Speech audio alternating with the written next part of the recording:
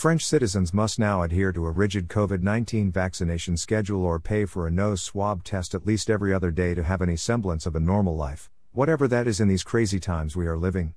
Anyone over the age of 12 who access bars, restaurants, cinemas, gyms, swimming pools, museums, shopping centers must have proof of vaccination and a clean bill of health. Employees of these establishments must do the same to keep their jobs.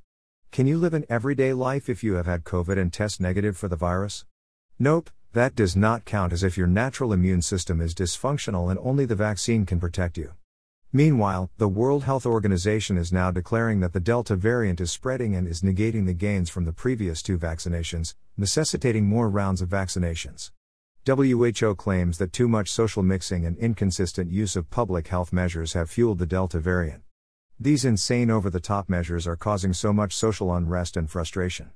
100 of the United Kingdom's most popular retail chain stores have petitioned the government to pass legislation that will help stem the tide against the violence and abuse aimed at workers.